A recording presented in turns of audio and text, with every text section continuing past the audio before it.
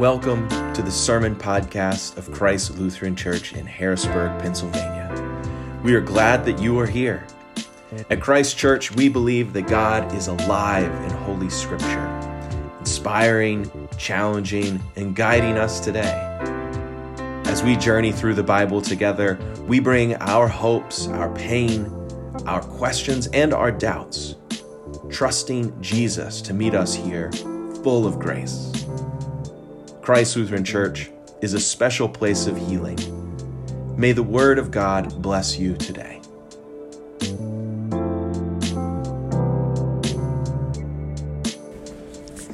So today we are continuing on in our series on the book of Revelation. Good job, y'all.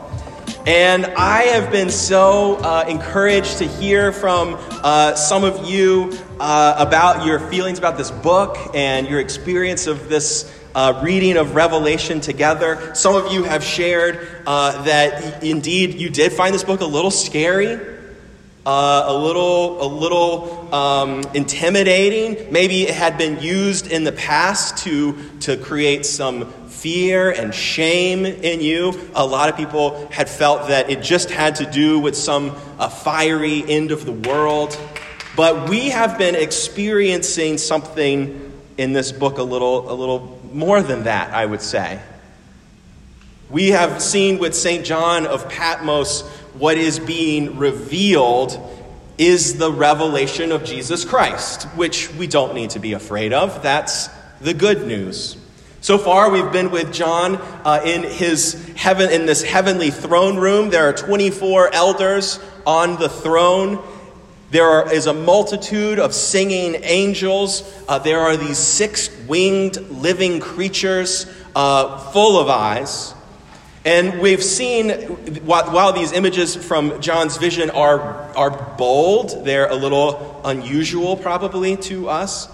They are scenes of glorious worship. They are scenes of unity between heaven and earth and unity of the earth in praise of God. Last week we met the Lamb of God, and we came to know this 7-horned, 7-eyed Lamb of God as our ally, who suffers with us, who fights for us, who died for us, and who defeated death for us. But I also don't want to give the impression that Revelation is not full of images that are scary. Revelation comes by its reputation honestly, because Revelation asks for us to take a good, hard look at evil, which does exist in the world. Revelation does not ignore or deny the realities of earth. That much of life doesn't often feel like glorious worship. Some of life is indeed scary. And so today we're going to meet the 4 horsemen of the apocalypse. And we are going to hear about the pain that they bring to earth. But first, I want for us to remember something. I want for us to remember how this book begins with God, the Alpha, the first word of creation that declares creation good. We have to hold on to that. It tells us at the beginning, this is good. But we see in this life both good and evil, don't we? And so John's vision deals with both good and evil.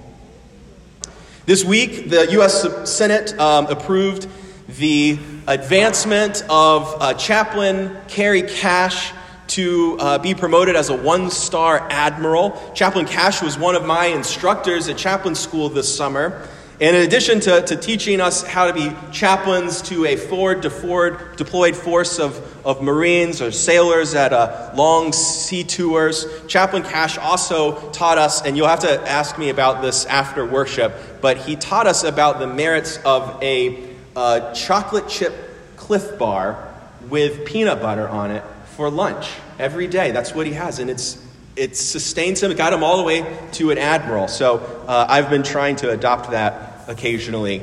But before all of that, nearly 2 decades ago, Chaplain Cash graduated from chaplain school and was immediately assigned to the 1st Battalion of the 5th Marine Regiment and was deployed right away to provide ministry to the infantry Marines during the opening months of Operation Iraqi Freedom in 2003.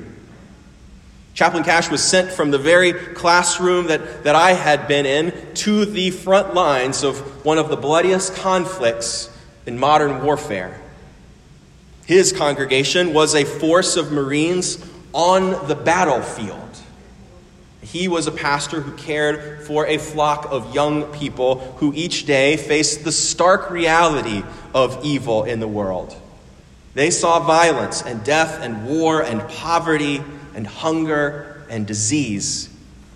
And Chaplain Cash had to not only care for those who were asked to kill and were killed, to comfort the dying, the maimed, the broken, the homesick, but to lead worship services in the midst of all of this.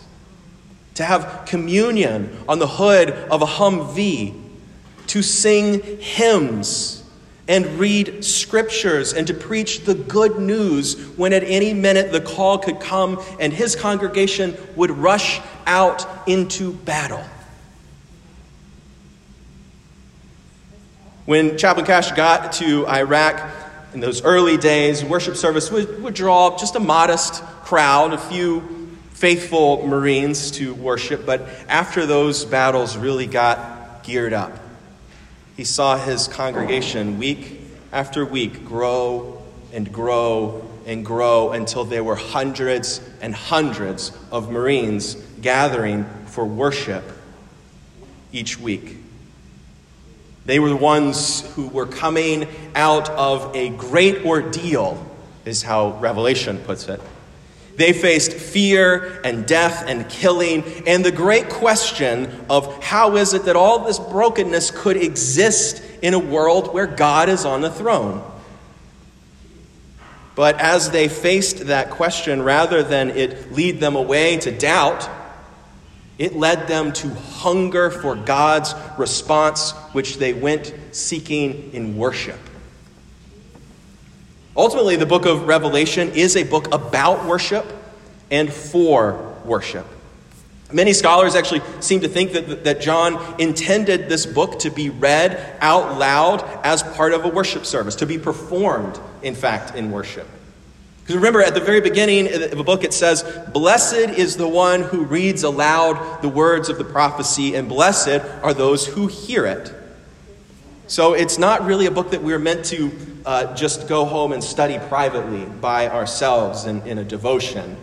You can, but it's kind of like reading a play script when you really just need to see that play come alive on the stage. It's designed for worship. It's a book full of singing. It takes place in the context of worship, in that throne room. And so that's why we are encountering the book of Revelation in worship over these many weeks. The book of Revelation is like the Bible's version of a chaplain leading worship on a battlefield. Because Revelation brings worship into the many battles of our lives. It uses worship of God to confront evil and injustice and war and suffering. Revelation actually elevates the role and the importance of worship in a world that is hurting. Worship isn't just a place to escape the troubles of the world. It is a place to name evil, to put it into perspective, to bring evil out of the shadows where evil is said to thrive and bring it into the light of God, under the power of God.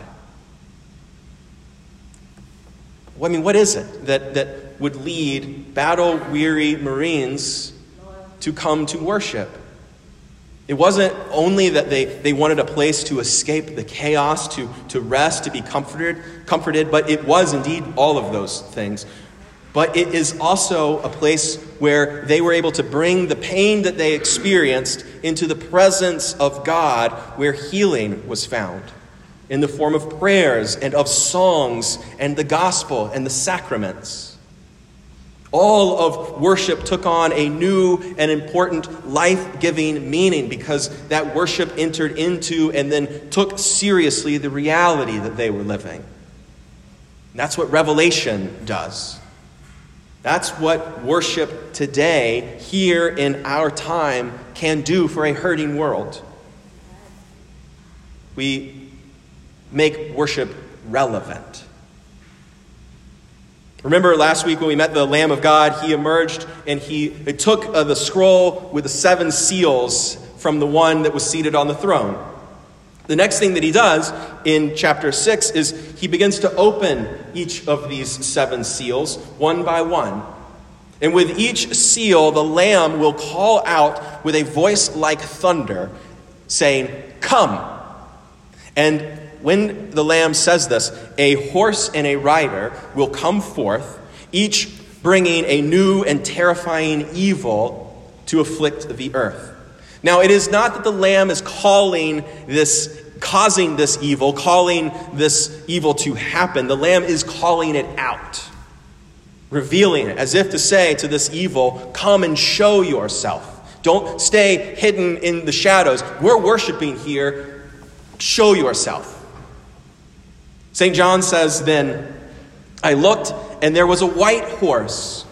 Its rider had a bow, and a crown was given him, and he came out conquering and to conquer. And then a horse that was bright red, its rider was permitted to take peace from the earth, so that people would slaughter one another.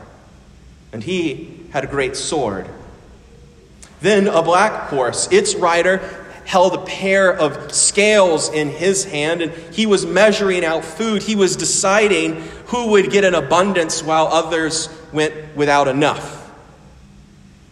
Injustice. And then there was a pale green horse. Its rider's name was Death, and Hades followed him, and they were given authority over 1/4 of the earth to kill with sword, famine, pestilence, and by the wild animals of the earth. Now, those are the scenes that cause us some fear, right? They're the scary ones. They're there. A red, black, green, and white horses taking peace from the earth, causing people to slaughter each other, causing pandemics and plagues and famines, nations on endless quests to conquer. This is revealed to St. John. And it's not because it's what we have to look forward to at the end of the world, is it? It's because what has been unleashed on the world all along. It's been since the beginning of time. This evil, this brokenness, this sin has troubled the people of God since Adam and Eve ate from that tree, since Cain killed his brother Abel. This isn't a scene of the end of the world. It's the world today. And the Lamb calls it out. Why is the world like this? Why this evil? Why, if we are faithful to God, do we continue to face suffering? I've been asked this question from college students, from middle schoolers, grieving mothers, naval officers, clinic patients, clinic staff. I've asked it. I bet that you have asked it. We all want to know, where is God when all hell breaks loose? For very many, it's the question that finally leads them to leave the church, to walk away from a relationship with God. Others have told me that they believe that the end really is coming, that there's some suffering today that is simply too unique, that it must mean something more. What is the meaning of all of this? Why this suffering? Well, the Bible doesn't spend much time on this question. Why evil? What the Bible does deal with is evil. It deals with the reality of evil that takes place, and it brings this reality of evil under a greater reality, and that is the power of God's presence. God confronts evil In Jesus, God experiences the painful effects of evil, suffering unto death.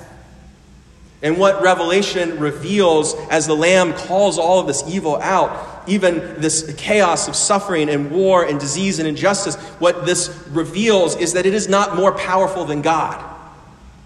That God is over all of this, more powerful than all of this.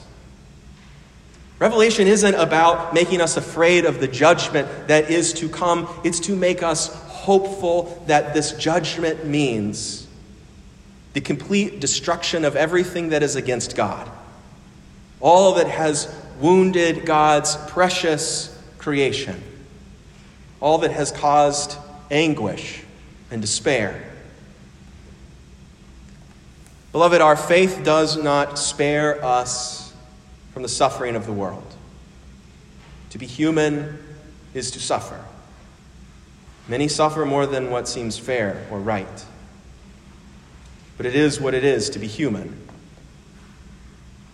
And yet, God's promise is sure and true that this evil will not overwhelm us. That nothing, not even suffering, not even death, can separate us from the love of God. And Revelation is the opportunity to worship God in response to the assurance of God's very real, very powerful presence in a good world. This hope is what allows people of faith to stand up against great odds in the face of evil in all of its forms. This hope in the promise of God gives us the strength to respond to famines, to those famines. We respond with what? Food. We don't just sit by as this horse rides through and brings hunger and injustice. No, neither does God. Neither do we. We respond to it. We respond to wars by welcoming and helping refugees. We heal diseases as best we can, and where we can't, we care for the sick. We fight for what is right. We stand up for the oppressed. We dig out our sisters and brothers out of the rubble of earthquakes and hurricanes and floods and war. We do this. Christians do this. To gather in churches, to listen to the cares of our siblings, to lift them up in prayer in spite of it all, to sing out in praise even as it sometimes seems all hell is breaking loose. Pastor Eugene Peterson, he said that Revelation reminds us that we are protected from the God-separating effects of evil, even as we are experiencing the suffering caused by evil. Just when it seems that nothing could stand against these horsemen of the apocalypse, just when it seems nothing could heal our divisions, that nothing can stop the drumbeat of war, here is the Lamb who steps forward and calls out this evil, and who in doing so causes this amazing worship service to erupt in the face of evil. And that, St. John, he sees something else. So listen again for God's word to us today from Revelation 7. John says, after this I looked up, and there was a great multitude, nobody could count them, of people from every nation, from all of the tribes and peoples and languages, standing before the throne, before the Lamb, robed in white with palm branches in their hands. And they cried out with a loud voice, saying, "Salvation belongs to our God who is seated on the throne and to the Lamb." And then those angels, all of the angels who stood around the throne and around the elders and the four living creatures, they fell on their faces before the throne and they worshiped God. Even as these horsemen are out there, this is what they're doing. They begin to sing. They sing, "Amen." They sing blessing and honor and wisdom and thanksgiving and glory and power and might be to our God forever and ever. Amen. Then one of the elders addressed me. He said, "So, who are these robed in white? Where have they come from?" And I said to him, "Sir, you're the one that knows." And he said, "Yeah, these are they that have come out of the great ordeal. And they have washed their robes, they have made them white in the blood of the Lamb. And for this reason, they are before the throne of God, worshiping him day and night within his temple. And the one who is seated on the throne will shelter them. And they will hunger no more. The sun will not strike them, nor any scorching heat. For the Lamb at the center of the throne will be their shepherd, and he will guide them to the springs of the water of life, and God will wipe away every tear from their eyes." Remember, beloved, God is not done. And through it all, we, the survivors of this great ordeal, we sing and we laugh. We even feast together and we love. To live this way is to worship God. In a world that is broken, these acts of hope honor God. They delight God. God sees us come together full of joy in spite of all that we face. That can only make God proud of us. So hopeful for us. So on the battlefields, we worship. And in hospital rooms, we sing. And on the rubbles of churches destroyed by storms, we praise God. In prisons, we pray. In soup kitchens and even by graves with tears in our eyes, we confront death with song and with worship and with acts of love. It's because we know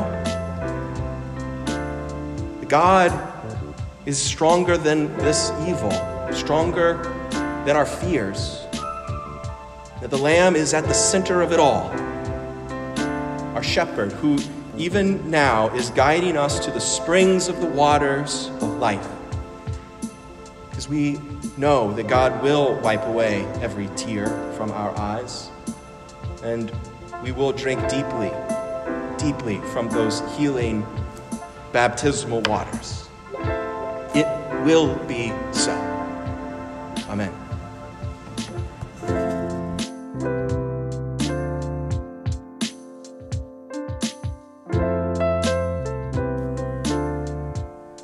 You have been listening to the Sermon Podcast from Christ Lutheran Church in Harrisburg, Pennsylvania. We are honored you joined us. If you're in Harrisburg, we welcome you to join us for worship on Sundays at 10:30. To find out more about our church as well as the free health services we offer, visit our website, christharrisburg.org. Our theme music is by Lucian Kemper. I hope today's sermon blessed you and you'll join us again. Until then, may God be with you.